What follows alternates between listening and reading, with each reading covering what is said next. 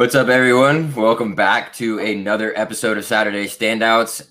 Ethan's second show here with me tonight as our new co-host. Excited to have him on. Just a little rundown of what we're going to be getting in tonight with you guys is we're going to be going over a little bit of what's happening with the name, image, and likeness bill that's being passed around. That's been passed in a lot of states already when it comes to collegiate players being able to market themselves and make money for themselves while they're in college and get paid ultimately. And then Ethan's going to throw us a little bit of a curveball, a little bit of fun, just, kind of have fun with it a little bit at the end here as well. I'm not going to give it away quite yet. I want Ethan to, kind of blast in, see what you guys think, maybe halfway through the show or towards the end. So you guys keep an eye out for that. While you're here, be able to check out the bottom ticker down there where it has all of our sponsors for the Unwrapped Sports Network, rxhemp.com. It's all natural CBD pain relief cream. You get 10% off with every purchase when you use code I think it's it's rxhemp-USN or something like that. You'll see it there on the ticker. Also, head over to mybookie.ag. It's our gambling website that we are partnered with,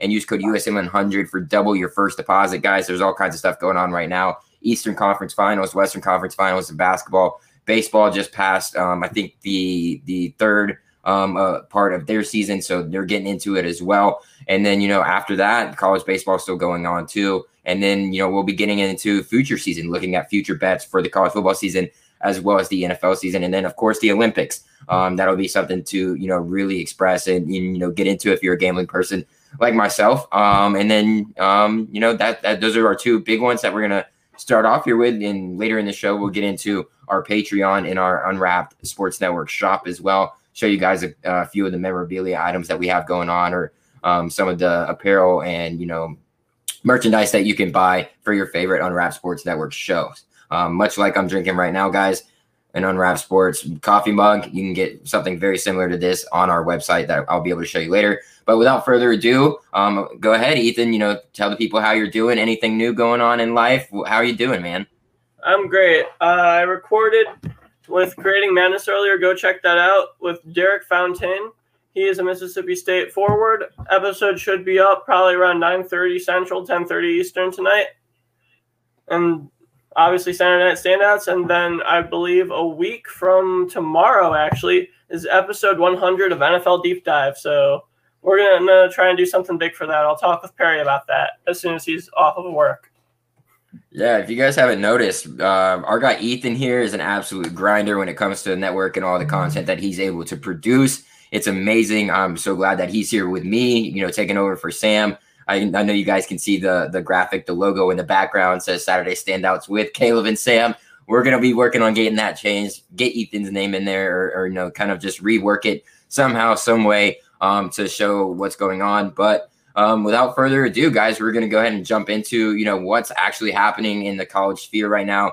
And what we're going to be talking about here is name, image, and likeness. So that has been something that has been, very prevalent amongst all college football fans, college football analysts, college football people who are within the building of the NCAA as well. It's been a huge topic of conversation here as of late, and there's a lot going on with it. But before we dig deeper into this and we kind of break down a timeline for you guys, I want to get your initial thoughts, Ethan, on what you think this is going to do for college athletes. And do you think it's going to hurt college football or make it better in a way? I think it 100% makes it better. There are going to be those people that take advantage of it for sure. There are going to be those scandals. That's the same with every single little thing. But what can you do about it? There's always going to be scandals. There's always going to be people paying. That's going to be a thing in college sports, no matter what. In reality, it's a great thing. And I believe one of the Supreme Court justices said it best. If this happened in any other industry in America, it's slavery. So there you go. They're finally righting a wrong. Yeah, and the NCAA has been kind of dogged on this for a while now about numerous amounts of decisions that they've decided to go and do. This being perhaps one of the biggest one. One of our former, Unwrapped Sports colleagues here, Alex, jumping in saying Christian has requested. I let y'all know he won a fantasy championship this year or this last year. Christian has been on Twitter all day just dogging us for, him winning a championship and how crappy our teams are and everything. So that's where that's coming in. But so this has been something that's been, heavily on the minds of a lot of people. And I'm just going to go ahead and read off of, an article that I'm getting off of ESPN right now for you guys. Go through a little bit of timeline and how we got here up to this point. On September 30th in 2019, California passes a legislation by their Senator Nancy Skinner that starting in 2023, they were going to prohibit schools from punishing athletes who accept endorsement money while in college. That kind of got the ball rolling here in the talks for name, image, likeness talks when it comes to the NCAA. In October of that same year in 2019, Board of Governors agrees unanimously that it is time to modernize its name, image, and likeness rules. Board directs all 3 NCAA divisions to make rules by January of 2021, which is obviously already passed. In April of last year, 2020, there was a group appointed by the NCAA. And they laid out suggestions for how Division I should change its rules, including details about the opportunities restrictions for future athlete deals. They proposed these changes in November of 2020, which is obviously much later than April. June 12th, Florida passes a state law saying that they could pay players of July 1st, 2021. So this year, July 22nd, last year, Mark Emmert, the NCAA president, who is not a huge, people aren't a huge fan of him. People don't like Mark Emmert, don't like how he runs things. Pretty much looking like NCAA is going into the ground up at this point that we're at now, just because of everything that has unfolded from this. He repeats a request for congressional help in creating a federal name, image, likeness law while appearing at a Senate hearing in Washington, D.C. August of last year, a group of Pac-12 football players threatens to boycott the season while sharing a list of demands that included giving players a share of athletic department revenue. Similar group of national stars formed a week later and stated its intent to form a college football players association in the future, much like we see with the NBA and WNBA and NFL. There's all these players associations. So with this happening in college, it's inevitable at this point that there is going to be name, image, likeness. Players are going to get paid for, marketing themselves, branding themselves, putting themselves out there, advertising for other companies, things of that nature. That's inevitable at this point. So we're starting to see you're going to have a coalition of some sort to be able to control that. September of 2020, Representatives Anthony Gonzalez, Republican out of Ohio, and Emmanuel Cleaver, the Democrat out of Missouri, introduced a federal bill that would allow for NIL deals with some restrictions in hopes of keeping endorsements from disrupting the recruiting process, because that's obviously a concern. Certain schools can pay more money to get you on their campus. That's obvious. You look at the Alabamas of the world, Clemsons of the world. They can throw money on top of money on top of money at these kids, and that's an obvious recruiting win. So there is, kind of the balance here from, Ohio and Missouri teams like, well, we might not be able to do that. So, there's a little bit of a disruption there.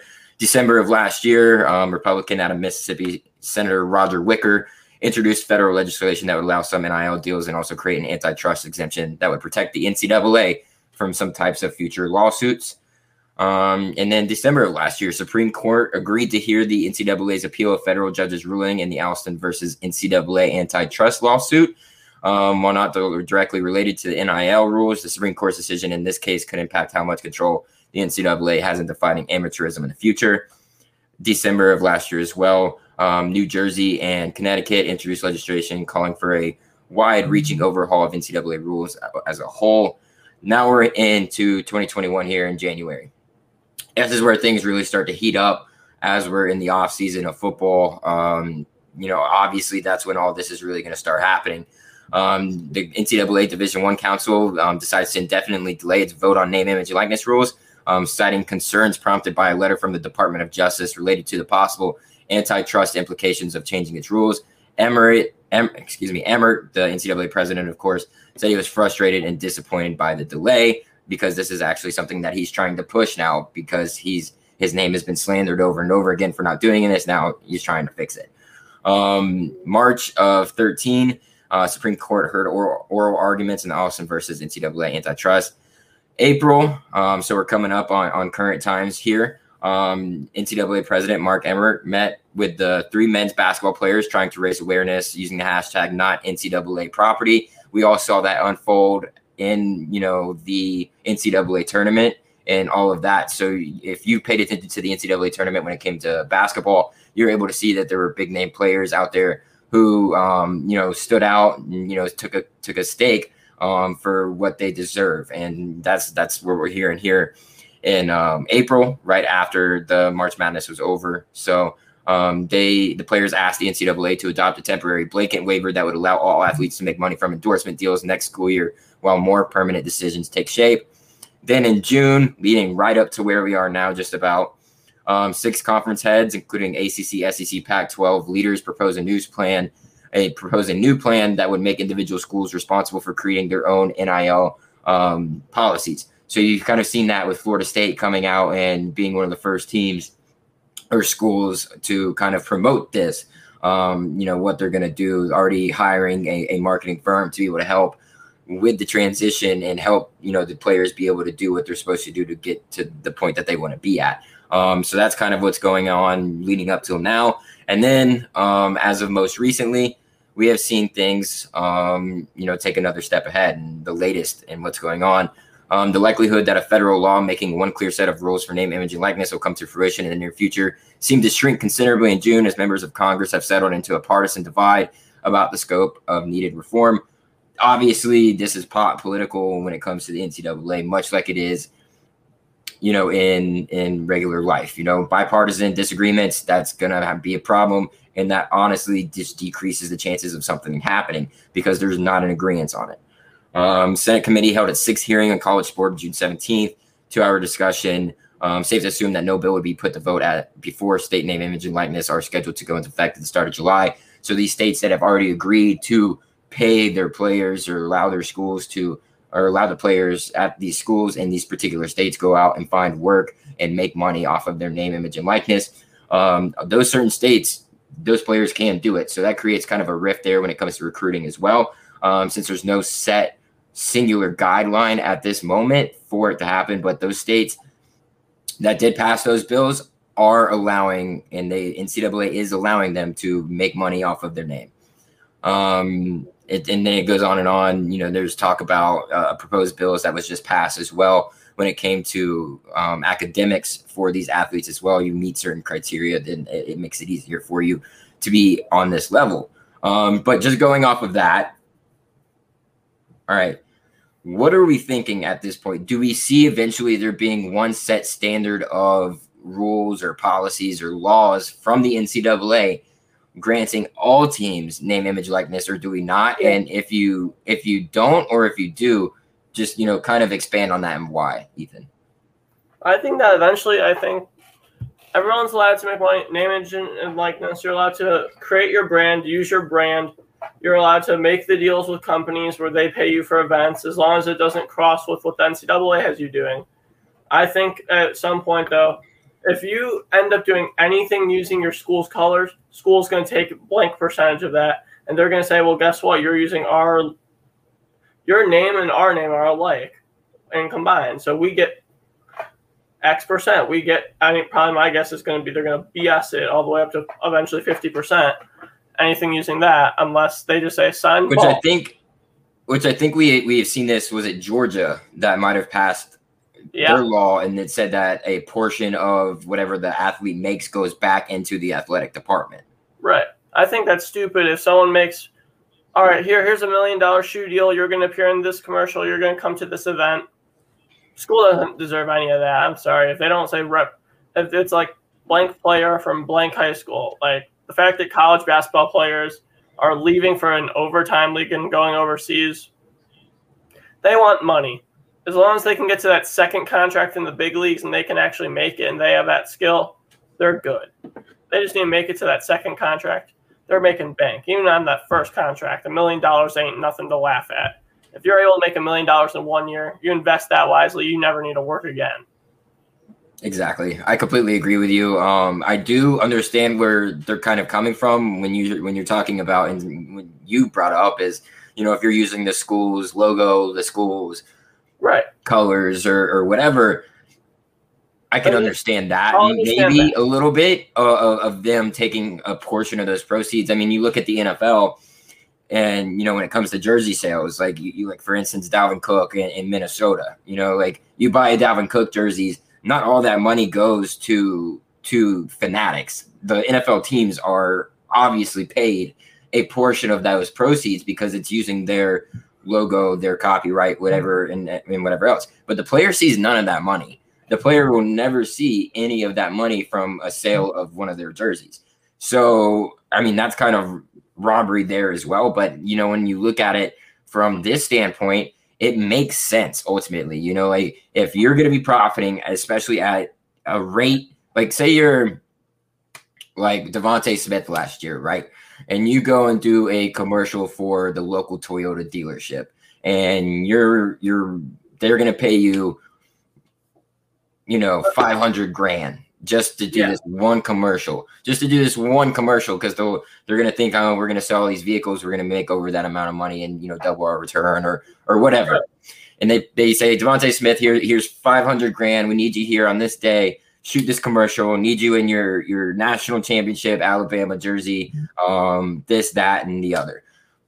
He's gonna show up, and that's just one thing. half a mil, for him to be able to go do. Right. So of course that's going to accumulate the more and more stuff you do. But I think the biggest aspect of this that is going to come out of it is it going to work? I don't know. There are going to be players out there that can, use it to their advantage and take advantage of that situation. Right. Most likely it's going to be those players who are the big names. I mean, you go back in time and look at some of the guys who could have been in the most profitable players in college football, particularly. You look at guys like Johnny Manziel, Vince Young. Manziel made a hell of a lot of money, whether he's going to admit it or not. Right. Whether it was legal or not, he still was. But you get what I'm saying, right? If it was legal, if that man would have made so much money. If it was legal, he'd have his own strip club like Floyd Mayweather does. Exactly. So it's going to be interesting to see what occurs once this all does passes. One of the things that I'm biggest on and happy about is with this happening is that these players that don't necessarily get all the playing time and they've got all these other things that they do on the side. I mean, we've seen guys who are artists who paint, draw, guys who are really good at music, who play instruments extremely well, and they're not even allowed to promote their work that they do on their own Instagram pages because it's against the NCAA rules because you're promoting yourself and you're not allowed to do that.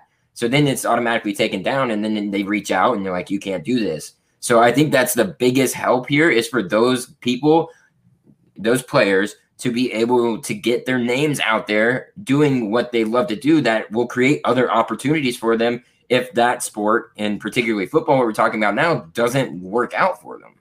You know what they can also do? They can go do a football camp. If you get like freshman who was a 3-star can go like made it out of like a crap neighborhood and like crappy little Arkansas, crappy part of Chicago, crappy whatever. They can just go back to their hometown, set up a football camp, charge $20. They're able to make money because blank player name, whatever. Yeah, and I didn't even think about that, and that's just another way, like it's another way. There's so many different avenues that you can take. But going from there, we've explained our opinions on the nature of everything. What do you think this will ultimately do for the NCAA as a whole organization? Do you think that this could be a crumbling point because of all of the things that have gotten wrong? Or do you think that this might be able to hold them in place? I think this could either boost them or crumble them. Because if there ends up being 5 scandals, like that first year, makes X player for basketball $10 million plus the shoe deal. New coach at Duke helps them with the shoe deal. Alabama gets the sponsorships to pay the players to go to Alabama. If they end up having these types of scandals, it crumbles the NCAA and makes them say, see, this is what happens when this happens. Or it could be a lot of players getting the boost they need economically, being able to focus on, instead of working a part of a 9-to-5 job, they can focus on school, get their degree, play the sport they love, and make a little extra money and send to their family. Like, there's so many good and bad outcomes that could happen from this. Like, yeah, I think it's either... It's hit or miss. Right? That's what the NCAA is afraid of. Yep, that's exactly how I was going to put it. It's hit or miss. You if you're the NCAA, this is either a hit or you're going to drown. This is your last chance before it becomes each conference and their commissioner of each conference takes over for their individual conference. And then who knows what happens with college football? Like then who knows what direction college football goes into? Because I do think there needs to be a governing head to the snake as a whole. But does that governing head need to be, just one sole enterprise like the NCAA? Not necessarily. I mean, you look at professional leagues, and that looks like where we're heading in college sports as a whole. Amateurism is gone at this point, like where we're headed. So for a while, you're gonna have to create all kinds of different, like a players association. You're gonna have to have an executive organization. You're gonna have to have all kinds of different, groups of things going on to be able to work together. So I think if the NCAA, I think as a whole, that's probably what's most likely going to happen for this to be successful. And if it doesn't happen, then that'll create a crumbling effect, and it just is not going to work, and the NCAA will go down in its own fire.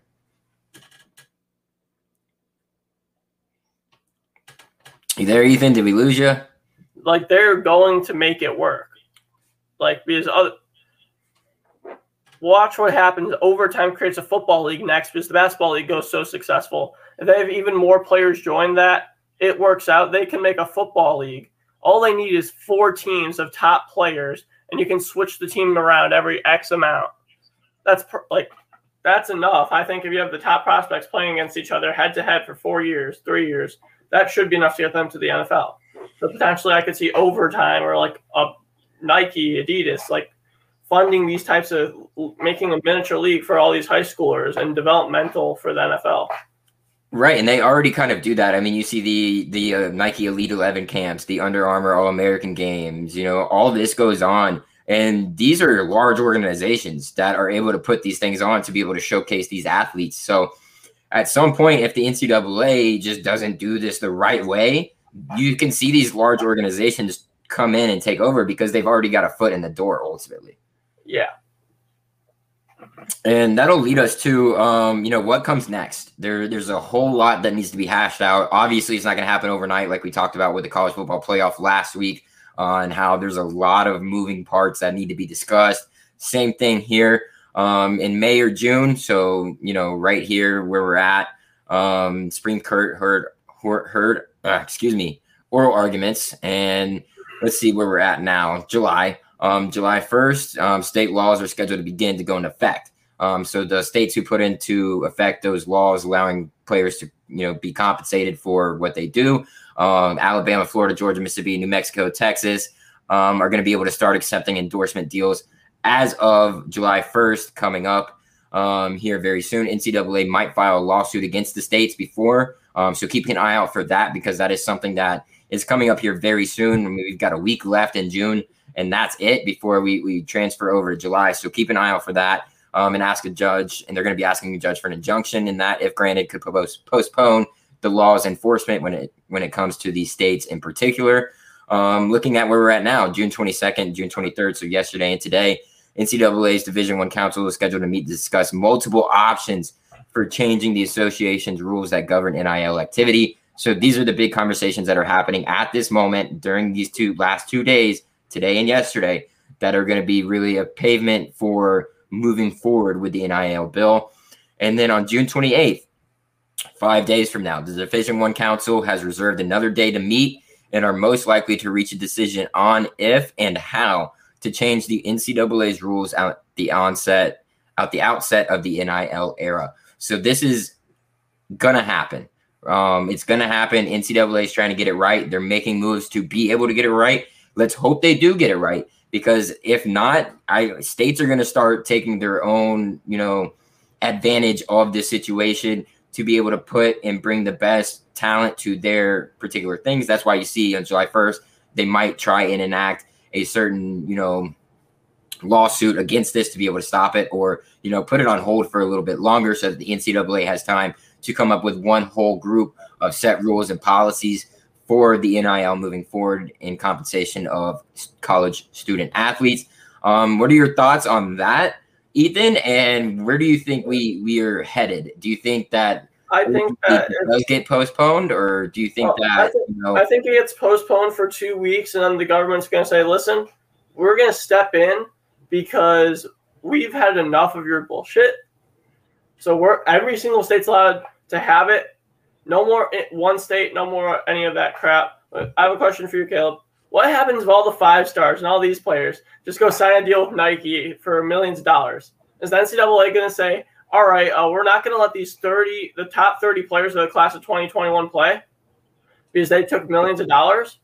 What are they going to do if all these players are making money and flaunting it and saying, hey, we made this. What are you going to do? You're not going to kick them out. They're your future. Well, that's true. If all the players band together, I see why they don't just say screw the NCAA at this point. Like, come on. Yeah, but I think that's where the July 1st deadline comes in, because if the NCAA hasn't set forth the whole thing by then, or hasn't come to a conclusion quite yet on it. I mean, it's been in talk for years now. So they should be almost there at that point. So I think the July 1st deadline really is what prohibits that from happening, because at that point, kids are on campus. Kids are going to start doing this July 1st. That's when these states have enacted their laws or bills or whatever you want to call it for these students to make money off of themselves, off their name, image, and likeness. So if I'm Under Armour, I'm sending out my marketing executives, DMing each of these kids, call me at 12:01 a.m.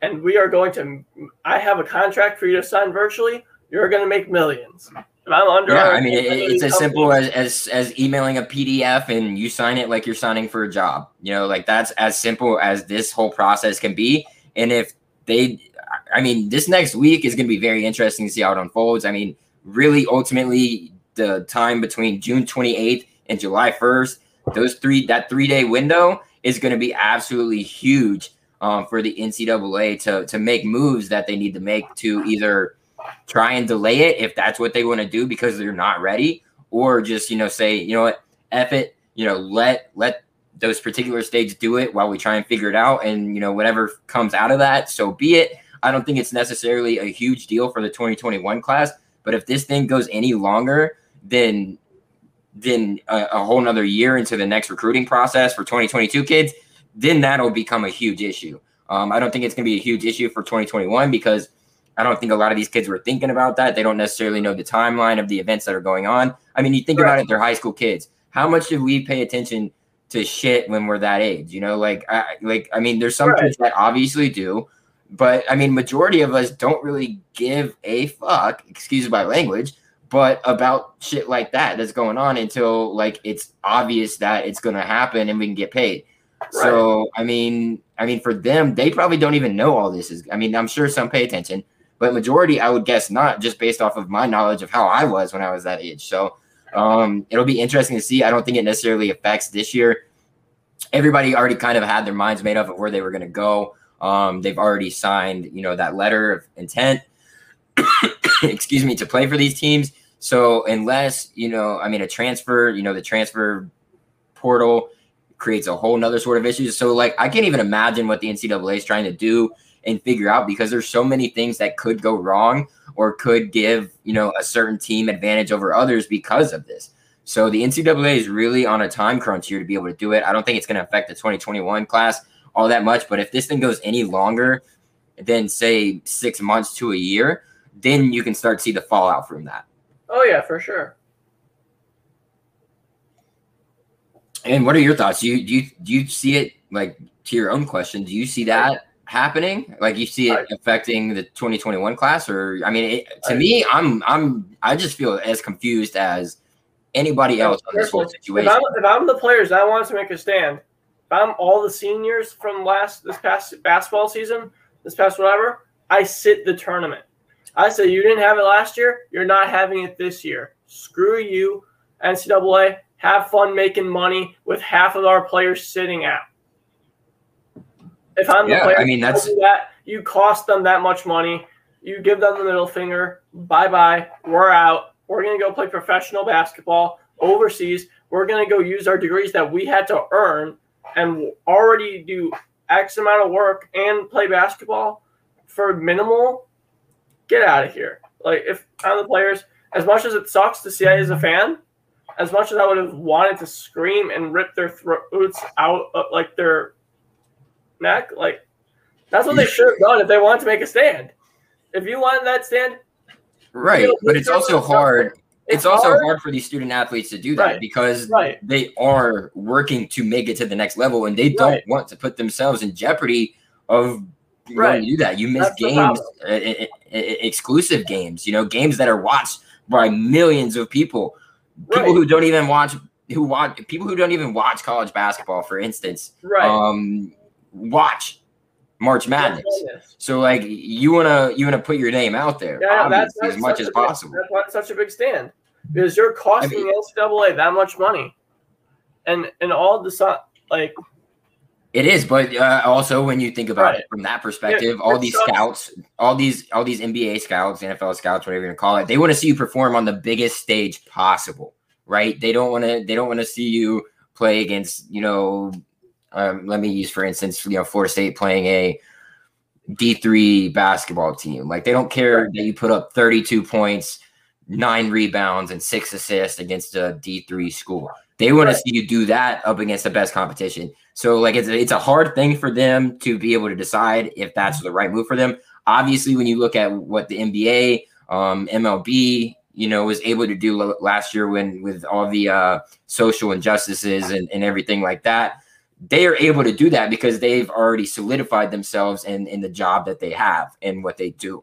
So they're able to do that. They have associations to help them along the way. They're still going to get paid. So, like, even if they sit out a game, I'm still getting paid. I signed this contract. I know the ins and outs. I've got lawyers, attorneys that look over this for me and let me know if you're gonna make it. Sign a contract saying that I'm gonna play every game for you and I'm not allowed to sit out. They don't sign that. They say I'm going to represent the school. If a player wants to quit on his team, Kentucky had a player that did that.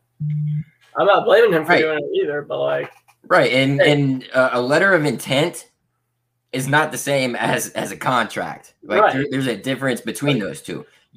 Imagine if every single upperclassman sat out this past year, like that entire tournament, and you had each team playing with 6 people, 7 people because of I forget what the word is because I'm blanking, but you know what I mean.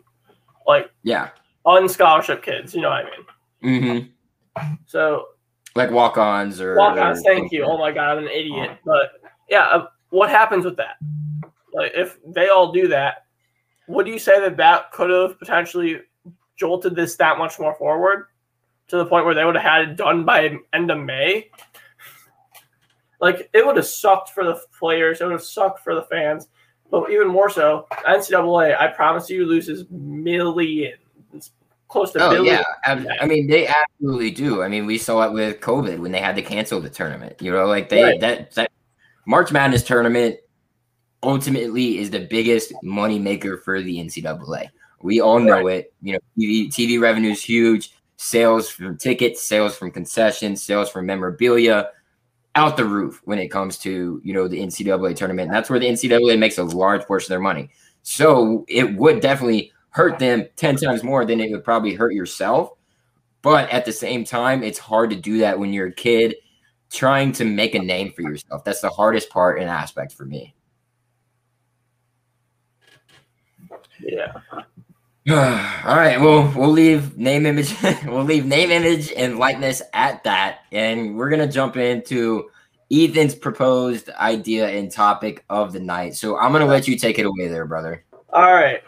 So if you're a 5-star player from nowhere, Utah, are you going to go to BYU or Utah, or are you going to go to USC, Oregon, Alabama, the major school, instead of your homegrown talent that's been recruiting you since day one in freshman year?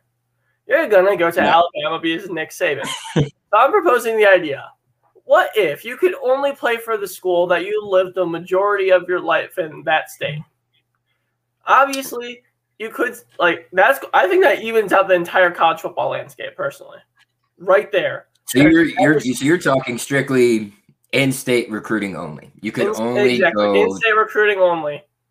That's obviously not for JUCO. JUCO, go wherever and then transfer there. But you're still using up 2 years of your eligibility. So I'm sorry, there's no 4-star going to JUCO just to be at that. If you're international, go wherever you want. I'm not going to say go play college football in Canada or Mexico or Europe. That's obviously no. That's fine. But if you're born in Texas, you go play for one of the Texas schools. But here's the question.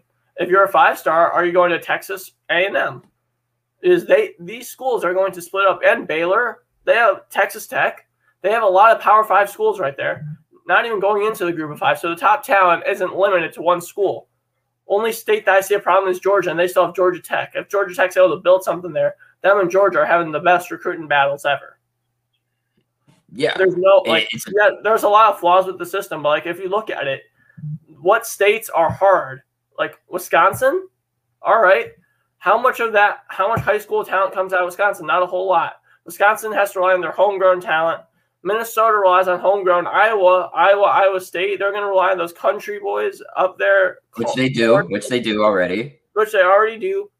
Michigan State battles, they're going to actually be able to keep those guys in state. Ohio, they're going to get their top guys for sure. But, if you're these 3-stars, are you really going to go to where you're not the feature guy? Or are you going to go to Akron, Kent State? Are you going to go to, those smaller schools just to be the guy on that group of 5 team? I don't know. What's your opinion, Caleb? Yeah, Connie coming in here and, just dogging me right off the bat. Appreciate it, Connie. Glad you can finally watch me on my show. Let me change the banner here real quick. Let people know what we're talking about. Only in-state recruiting is what we're talking about, guys. Interesting stuff. Ethan brought it to my attention. I know there has been previous articles and stuff written about it. I know Ethan's actually written one himself. I think he relayed the message to me that it was his first article that he has actually ever written. So it's a very interesting topic. I'm very interested with this because I don't know if it would change or even out the landscape of college football as a whole. It's an interesting thing because there's definitely some states that would, benefit from this. And there's obviously some states that might not. You brought up Georgia and Georgia Tech and Georgia obviously being a huge benefactor from that. But looking at, what Georgia Tech has been able to do and build momentum here in these last couple of seasons with their new head coach, moving over from the triple option into a, more modern type of play calling, more type of, modern play system, if you will, they can start to make some noise there too. And we had talked about this prior to the show. Georgia, specifically South Georgia, is a hotbed for recruits. I mean, you look at guys always there coming out of there. It's very small towns, and these guys will go to these schools. And if it's just strictly limited to, Georgia Tech are your main ones. There's obviously, Georgia Southern, all these other Georgia State that are there. Those schools are definitely going to prosper from it. These 3-stars that are there aren't going to be able to go anywhere else. And so Georgia Southern, Georgia State are going to be getting these 3-stars that they probably had no business getting in the first place. So, and those are 3-stars. Who knows about how many 4-stars or whatever else there are? That recruiting landscape will change greatly. Matt coming in says straight respect for Connie. Caleb always says great shows. I appreciate the love, Matt. Thank you, brother. Even going into Alabama, obviously you have Alabama, the big school, right? At the exact and Auburn. Then you have Auburn. Auburn always has been dogging the Alabama. They're always on their heels. They've beaten Alabama numerous times in the past decade. So I see no reason why Auburn doesn't steal a couple 5-stars out of Alabama's back pocket. I see obviously transfer portal, you're able to go wherever you want, but whatever. Right. And so if we're talking about hotbeds here, all right, let's go back to that conversation about hotbeds. So the hotbeds for recruiting Texas, in general now. Georgia. Right. Texas, Florida, Georgia, and California, maybe. You could throw California in there. Right. But here's the thing. Florida. I'm a 5-star at Florida. Let's assume UCF gets moved up to a Power 5 conference in 5 years because they will probably. Which, they are only up and coming at this point, so that we can just go ahead and lump them into, I guess you could say the big 4 of Florida when it comes to Miami, Florida, Florida State, and UCF now. Right. So you're a big-time prospect. You have multiple schools to choose from. You're not not one school is going to dominate. Texas, they have 5 Power 5 teams. If you're going to Cali, you have Cal, Stanford, USC, UCLA. bigger hotbeds, they're able to like be spread out enough where I think it's fair enough. Illinois, you got Illinois. I think it probably even makes it more fair when it comes to because those states at that point, there's other schools that pull from South Florida, Miami area specifically. Alabama's been doing it for years. Clemson's now doing it. So those teams aren't going to be getting those players like they used to or are now. So that makes it very interesting, and also it limits them to which school do I want to go to. You can see schools like specifically speaking on Florida because that's where I am and that's my general knowledge of football as a whole that I'd have the most about. You look at the FIUs, the FAUs, the USFs, you could even look at HBCUs, like FAMU, start to get some of these kids that it's just going to spread the wealth around. I think it's an amazing idea to think about. Do I necessarily think it's achievable? I don't know. Not at all. Fun. It's just a fun idea to play around with. Yeah, it would be extremely fun. If you look at that, then I'm gonna be honest. Right now, Northwestern beats Illinois in football, like recruit wise. But at the same time, we still have a lot of 4 stars, maybe a 5-star every couple of years. Illinois still gets 1 out of every 4 of them, at least. Like, that's not good, but listen, if the talent's split up between schools, I think that makes the landscape so much better, so much different every year. And in Louisiana, right as of this past couple of years, after Burrow, University of Louisiana Lafayette is Louisiana's football school. I think that in reality, they will top LSU in the 2020 decade. So I think those 2 schools are fighting for Louisiana recruits. Mississippi, just going into Power 5, Ole Miss, Mississippi State are battling it out for the Mississippi recruits. Arkansas State. Like, first off, Arkansas doesn't have a lot of ballers for football, so that's fine for being 100% honest. And right, anyway. So from there, and you're talking about, you said Arkansas doesn't have a lot of ballers. I mean, they have one or like a few every once in a while that are ranked very high. Looking at that, and you mentioning that brought into my head, what are the states or areas in particular that you could see, benefiting from this, whether that's Power 5 schools or non-Power 5 schools, and areas or states that will, be decimated by a rule enacted as such? I really think that all the smaller... Let's go, lightning up, baby. Going for back-to-back Stanley Cups. Let's go. I think that group of 5 teams dominate because, all right, we have 2 Power 5s, and then we have us in blank state. Like, I'm not going to name the state off the top of my head because I'm blanking on it. But if you go into, what is it? Alabama, you got Troy, Auburn, Southern Alabama. I'm not going to go into the FCS ones because that's going to make me go deep into my head, and I don't like using my head too much. So, Troy and Southern Alabama, if you're the top 4 quarterbacks in the state, number 1 goes to Alabama or Auburn. Number 2 goes to the other one of those. Number 3 and 4, they're still decent quarterbacks. Are you really going to go back up these guys until your senior year? Potentially not even making it that far because of, if they start off especially if you're in the same recruiting class. Exactly, that's what I'm saying. Unless you redshirt, and even then, next year's number 1 quarterback might go there too. So at that same point, the number 3 quarterback goes to Southern Alabama. Number 4 goes to Troy. These teams slowly rise up because they're developing these actually good players that just want to be that focus point of the offense or defense. Like, if I'm the number 2 running back in the state and I see that they already got the number 1 last year, am I going to Auburn? Hell no. I'm going to one of these schools. As long as they have a good enough coaching staff and the system for you, you go there.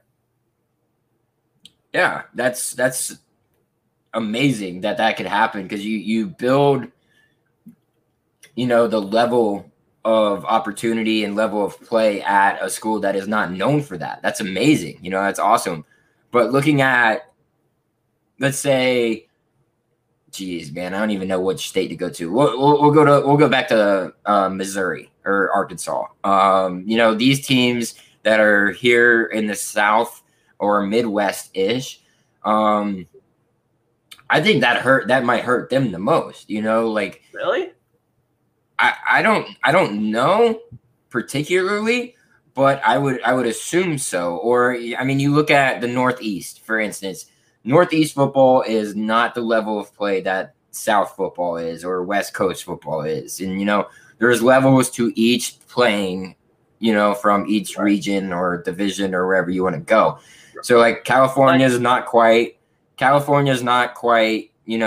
South. The Northeast is not quite California. And, there's obvious regions where there are hotbeds of players that are better for some reason based off of certain circumstances. So it's confusing to me because I don't know if teams like a Missouri or in Arkansas. I mean, you have Arkansas State in Arkansas as well. Right. You don't have anything much else in that. Missouri, I don't even know if there's a Missouri State. I know there's a Missouri. Like, that's the only football team. So it might work well, but also at the same time, when going over and looking up at the Northeast, what are you stuck with if you're a Rutgers, a Syracuse? Well, here's the thing. New Jersey has a lot of good high school football players. New York still, like, I'll go into state rankings in New York right now. Give me one moment. Like, let's go see this. New York football. They had 2 4-stars, and they had a total of 17 people ranked inside the top 150. There's still very many. Like, if you go into the top 1,000, there's enough players in New York that will be able to get signed to all the New York schools. If you, like, Buffalo's on the up and coming. Like, if you go into pretty much any type of, like, if you want to go into Massachusetts, UMass, Boston College, like, they have enough talent in these states. And in reality, like, part of it might be, like, you have to start allowing more so movement every 5 to 10 years between FCS and FBS, with the top FCS, like, almost like this European soccer. Top FCS teams move up, lowest FBS move down. And you just have I would say what intrigues me the most about this is what happens if this were to be a thing or a case at some point. What do you see happening when it comes to conferences, when it comes to playoff championships, things of that nature? Like, what is how do you, because obviously if you pit say in Alabama or a Florida State or a Florida or a Georgia against a, like, I don't even know, like a Michigan or like a Missouri or an Arkansas or a Nebraska, like, what happens then? You have to change a whole lot, wouldn't you? Not necessarily. I mean, if Nebraska is coaching, they'll to develop. Because when it comes to bowl season, there's a lot of crossover, right? So right. There's a lot of things happening. And that you're still scheduling non-conference games. It's honestly going to just be like, which state is the best? And I feel like that's going to create a whole bunch of new rivalries in conference. So at that point, would you think it would be better to obviously you still have your non-conference games, right. But would you realign conferences by region? Yeah, that's what I'm saying. I'm saying that you realign conferences every we'll say every 8 years, every 2 full recruiting cycles of 2 incoming classes of freshmen to be out of there. Just realign. That's interesting. So you could kind of group Florida, Georgia, Bama, Louisiana, Mississippi, and probably what Carolinas, Tennessee.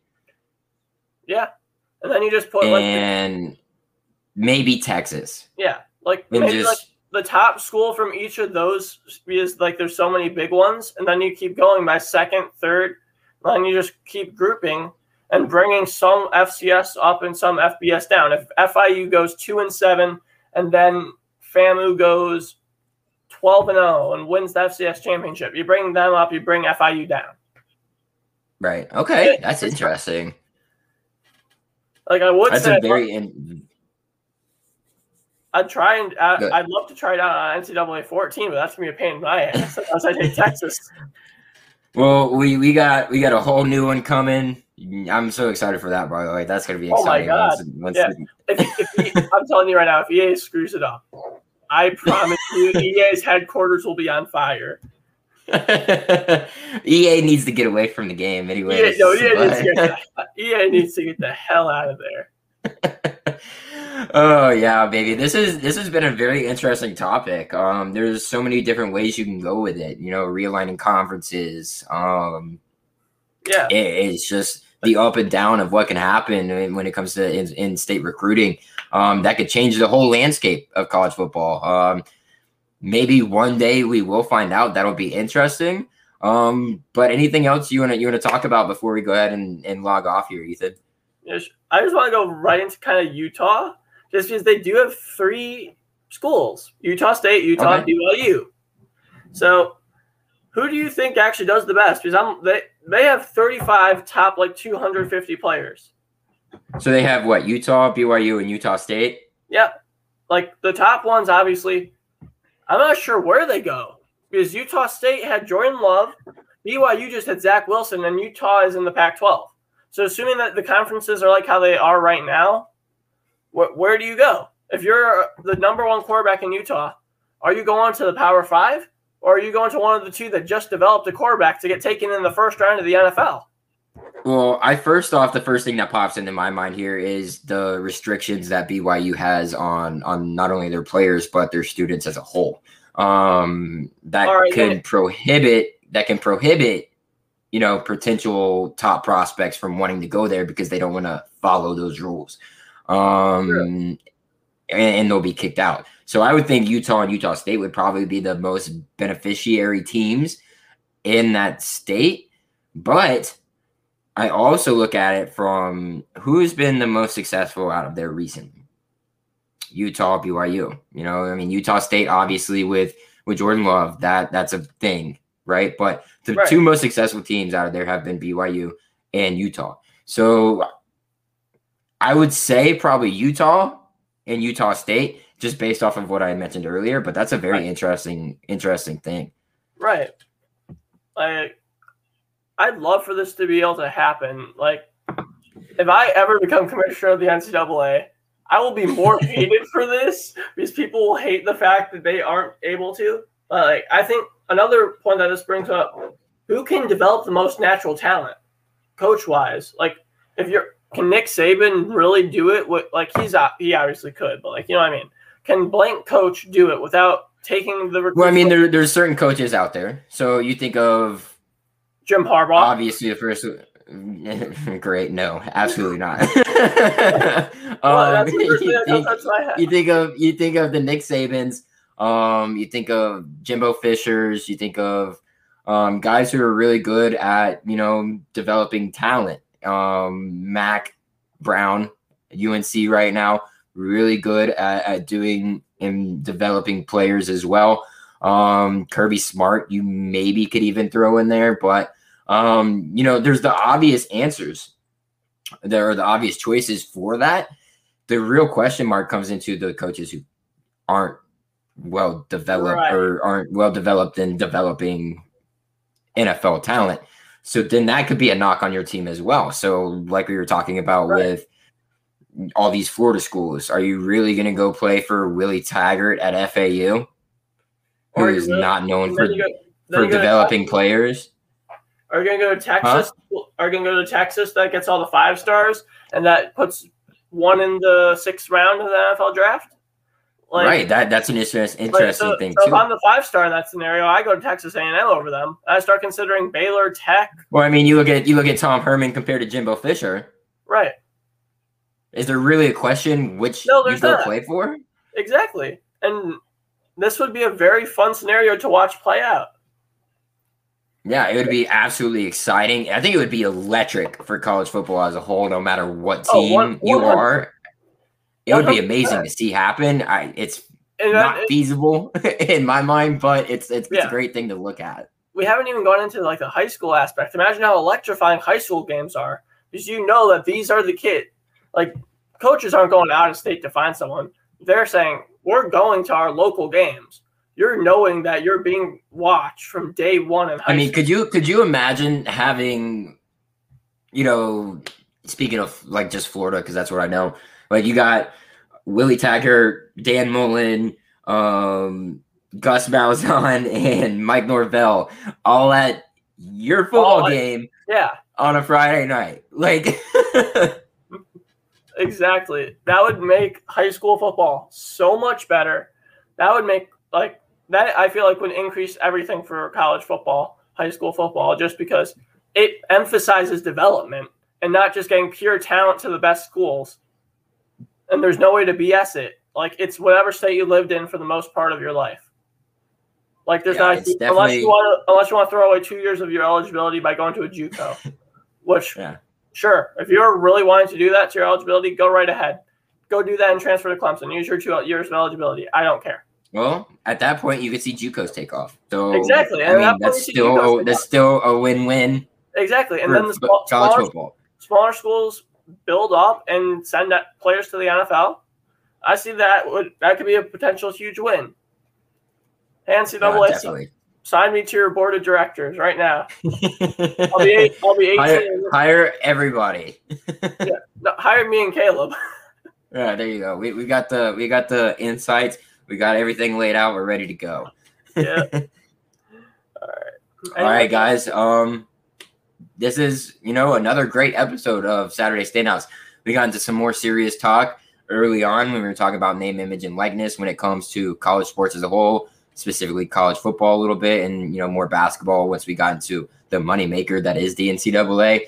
And then, at the end, we had a little bit more fun with it. We were talking about in-state recruiting only, which was something that was brought on by Ethan that I was shocked to even hear about it, because I had never thought about it, just in-state recruiting as a whole. So I was very excited to talk about that because it's a big thing. I am from Florida. I live in Florida, so it's a real big thing here, where Florida is perhaps the most talented group of kids that come out of high school. For the most part, it's been, proven over and over again based off statistics and rankings and ratings and all of this that, 247 Sports and all those guys do. So that was very exciting to talk about. You guys can follow me at CHS Knoll right there next to my name on Twitter. Ethan, you got any shout outs before we go ahead and log off? At Ethan_Carboni on Twitter. I post all my new articles, new podcasts on there. So he's a great follow, guys. Be sure to go follow Ethan. Be sure to follow myself at CHS Knoll. Go follow at Saturday Standouts on Twitter as well. We're going to start posting on there more. We've got to get some podcasts out there as well for you guys. And I know you guys have been watching. Be sure to tune in to those codes down there on the ticker, mybookie.ag. Use code USN100 for double your first deposit. rxhemp.com. Use rxhemp-USN for 10% off every single one of your purchase for all natural CBD relief cream. And then head over to our USN shop. Go to teespring.com, type in teespring.com/stores/unwrapped. Find all your merchandise. Also, go and head over to our Patreon, Unwrapped's Patreon. It's an amazing thing we got going on. Support the people that you love the most here and love watching, aka us. We've got a $1 tier, a $5 tier, a $10 tier. The $1 tier, you're just pretty much, just supporting us however you can monthly with $1, which is amazing. We thank you guys for that.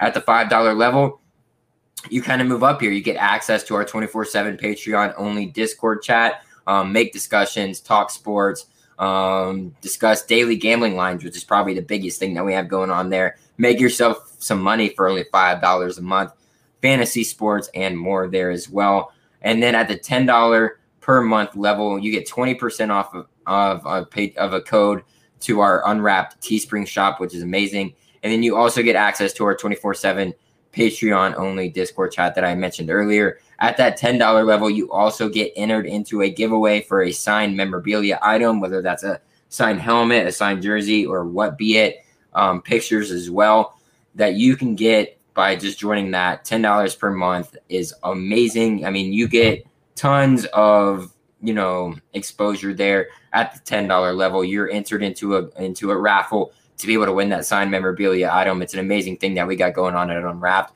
But with that being said, that's the last of, our sponsors. And I want to thank you all for tuning in tonight to another edition of Saturday Standouts.